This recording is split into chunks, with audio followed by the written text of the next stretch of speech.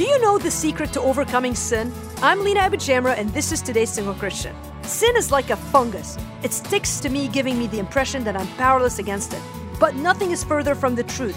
As Christians, because Christ lives in us, we have the power to overcome sin. In Psalms 119:11, David gives us one of the secrets to overcoming sin.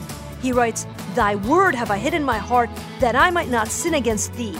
Starting January 2020, I resolved to take David's words to heart. I've committed to memorizing one short passage of scripture each week. It's my personal fight against sin. While I know that it's not simply my memorizing a Bible verse that will gain me victory over sin, I found David's words to be true. The more I immerse my mind and heart in God's word, the less my mind dwells on sin and the more enthralled with Christ I become.